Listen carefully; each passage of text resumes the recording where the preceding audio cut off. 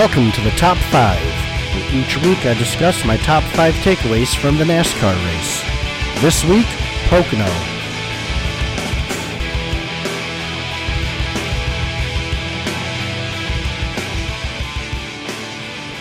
Hello and welcome to the Top 5. I am your host, Conor. Thanks so much for tuning in. This is meant to be a quick 15-20 minute podcast to discuss my thoughts from the race, and I would love to hear your thoughts. So please search The Top 5 on Facebook and hit the like button, or you can find me at patreon.com/The Top 5. Share your thoughts with me. Disagree with me, agree. Let's just have a fun conversation. So, let's get into this week's Top 5. Number 1. So for number 1, some notable pre-race. Pocono is the most unique track, I think, that the circuit visits all year. Tri-oval or triangle. They say there's no turn 4. Some people argue there's actually 6 turns. Some argue 5. But what I thought was interesting is each turn is modeled after another track. Turn 1 is 14-degree banking modeled after Trenton Speedway. Turn 2 is 8-degree banking, known as the tunnel turn, and it's modeled after Indianapolis Motor Speedway. And Turn 3 is 6-degree banking and modeled after the Milwaukee Mile. Was very curious to see how the new car would act at this track, because it's not quite a super speedway. It's not quite a mile and a half. It's 2.5 miles, and there is drafting, but it races more like a tri-oval, I guess. It's just basically drag racing down straightaways and who can sail it into the corner further. In qualifying, coming out of Turn 3, there were a bunch of cars that had to start in the back. They were wrecking. Turn 3 is the widest, sweeping, and flattest turn, and it's been an issue all year with this new gen car where the back end just whips around on drivers, and William Byron and Ross Chastain and Ty Gibbs all had to start in the rear, although Ty Gibbs was starting in the rear because of a driver change. Kurt Busch spun in qualifying and had concussion-like symptoms. So, therefore, he was unable to start the race. So, Ty Gibbs got his first career start in a Cup car replacing him. So, that's pretty much all of the pre-race notables. Let's get into the actual race itself. Number 2. So Denny Hamlin had the pole and chose to start on the outside, and on lap 1, brushed the wall and lost a whole bunch of spots. And then 6 laps into the race, Austin Cindric spun. Turn 3, just like what's been happening to all the other drivers. There was nothing really all that notable for the rest of Stage 1 until the end. There were some strategy calls where drivers were going into the pits with 2 to go to try and gain track position. A bunch of cars did that, and then Eric Almirola spun, which meant that the stage was going to end under caution. So it really benefited those drivers that got in early and pitted. They gained a lot of valuable lap position. Kyle Larson won Stage 1 under caution. Stage 2 began with the 77 taking a spin. And then 11 laps in to Stage 2, Denny Hamlin spun, coming off Turn 3, which I thought after brushing the wall and spinning, that would be the end of it for him, but He had quite the dominant car, as we'll learn later. Perhaps too dominant, some might say. On the restart from the Hamlin spin, Corey LaJoie spun. So we're, 15 laps into stage 2, and maybe 5 of them, if that, have been green flag. They got things sorted out, and 13 to go in stage 2. The 42 spun. Just single car accident. And then Kyle Busch won stage 2 under caution. Or I'm sorry, not under caution. He won stage 2 and seemed, in my opinion, at that point to have the best car. And just like Hamlin, as we'll find out later, maybe too dominant. But one thing that I've noticed, and this happened with Martin Truex last week, dominated stage 1 and 2, didn't win the race. This week, Kyle Busch was way up front on stage 1, win stage 2, and didn't win the race. So I don't know if it's something about this gen car where the crew chiefs can learn a lot in stage 1 and 2 and really make wholesale changes to the vehicle to make it so much better in stage 3. But I've been noticing frequently that that the early on dominant car still gets top 5, but you think it's a lock to win, and they don't. At the end of stage 2, it was pointed out that rain was coming. I forgot to note earlier, they started the race a half hour early because of weather. And thank God they did, because it looked like at the end of stage 2, we were past the halfway point. The rain was coming really close, and many thought that that was going to be the end of it. Now, they did end up getting the whole event in right before the rain came, so thank God they did start it early. But that was definitely a concern for crew chiefs on how to strategize moving forward. That didn't end up paying off. But let's get into stage 3. Number 3. So stage 3 was going along, and Ryan Blaney was doing pretty well. And I was, I'm a Logano fan. I've admitted that many times. But I was kind of rooting for Blaney just for my ego, because I predicted him to win. And I wanted to get on here and break my arm, pat myself on the back. But 53 to go, Blaney lost a tire. Had to go around the entire track pretty much on rim. No caution. So now he's down a lap at least. Terrible break for him. And then 23 to go, Blaney spun coming out of turn 3 and hit the wall hard. And that was an old wrap on the day for Blaney. Sad to see. I like Blaney. Good dude. I was running up front most of the race. On the restart with 23 to go, Denny Hamlin and Ross Chastain were on the front row. And everyone's been waiting for this, for Hamlin to get his revenge. And, of course, he did. He didn't intentionally wreck Chastain. He just ran him all the way up the track and let him wreck himself. It's a vet move. I respect the way that he did it.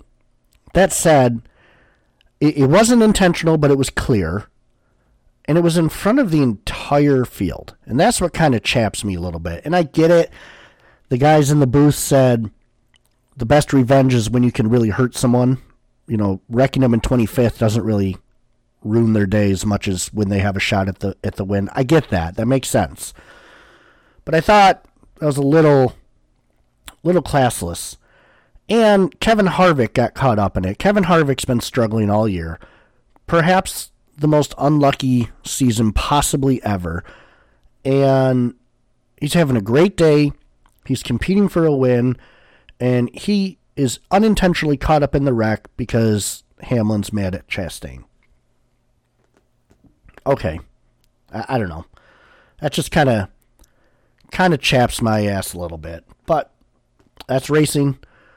And then Denny Hamlin went on to win the race, and Kyle Busch, who I thought was going to win the race, got second. 2 Joe Gibbs cars, 1-2. Another notable was in Victory Lane. Hamlin has a super annoying kid that's always in front of a camera.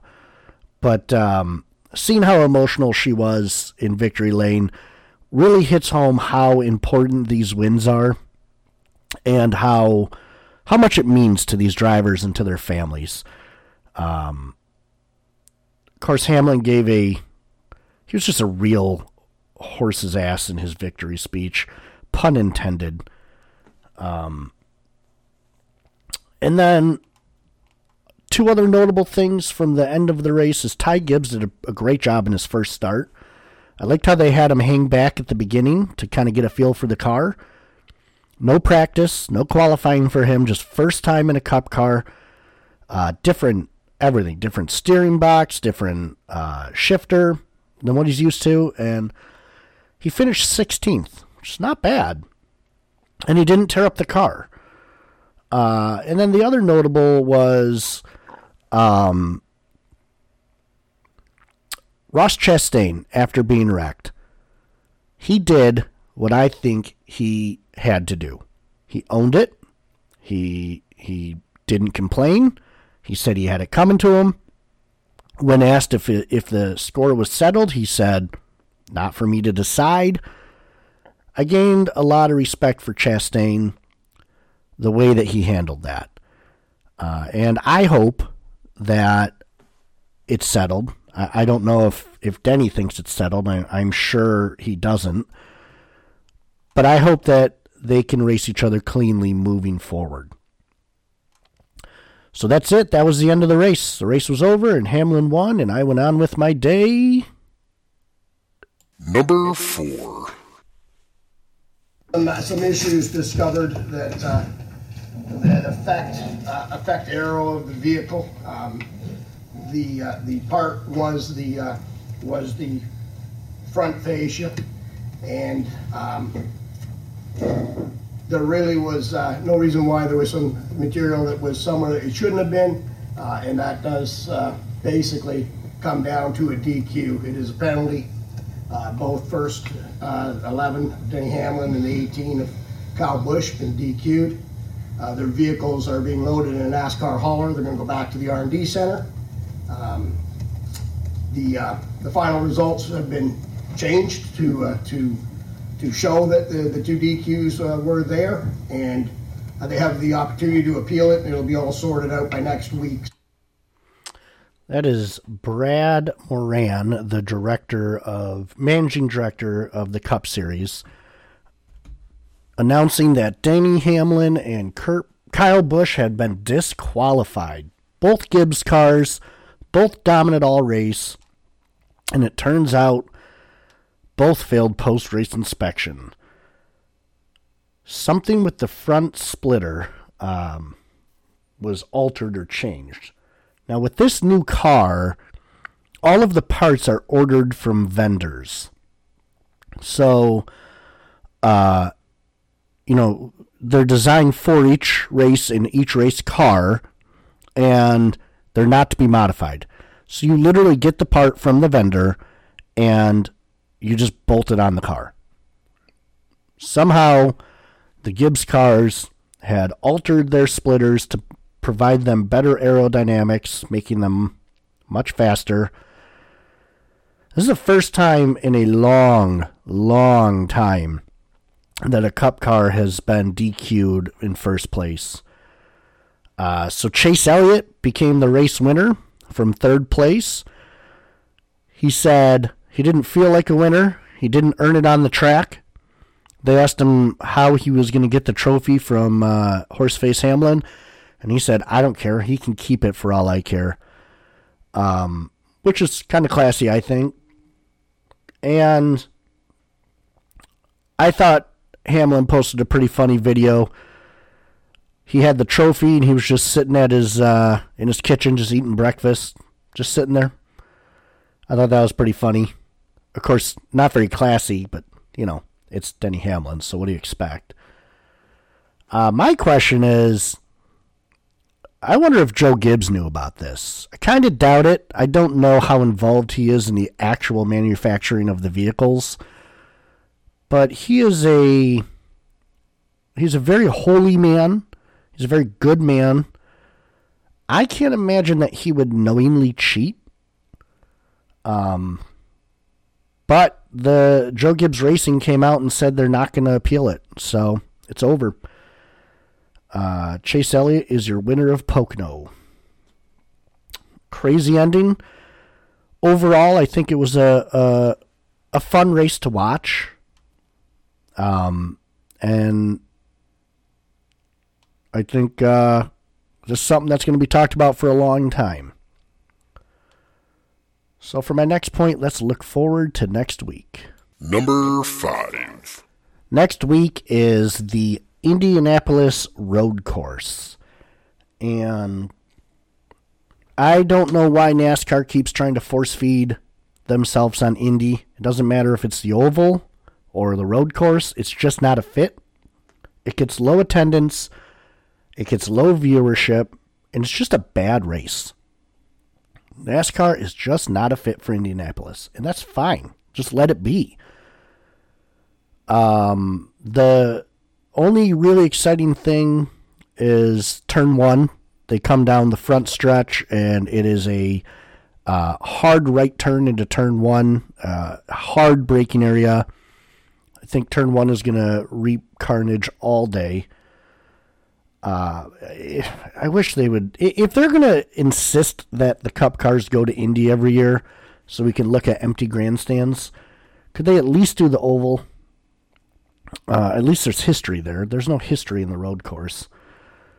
One thing to keep an eye out, and I'm curious, is they're doing the Indy race the day before. So Indy cars are racing the road course for the first time on Saturday, and then NASCAR on Sunday. I'm curious what gets more eyeballs. I kind of think that the Indy cars will in this situation. Another note is I will be gone on vacation next week. I will likely watch the race, and I will try and get a podcast in. So, to my fan, I hope you don't miss it too much if I'm not able to get it in. But I will definitely be back the following week. I end my vacation by attending the Michigan International Speedway race, and I couldn't be more excited for it. So, Indy, my prediction, I'm just going to take a flyer and say Eric Almirola gets a win on his farewell season. Why not? So thanks so much for listening. Before I go, please remind you, The Top 5 on Facebook. Just search it. You'll see me in my Joey Logano hat.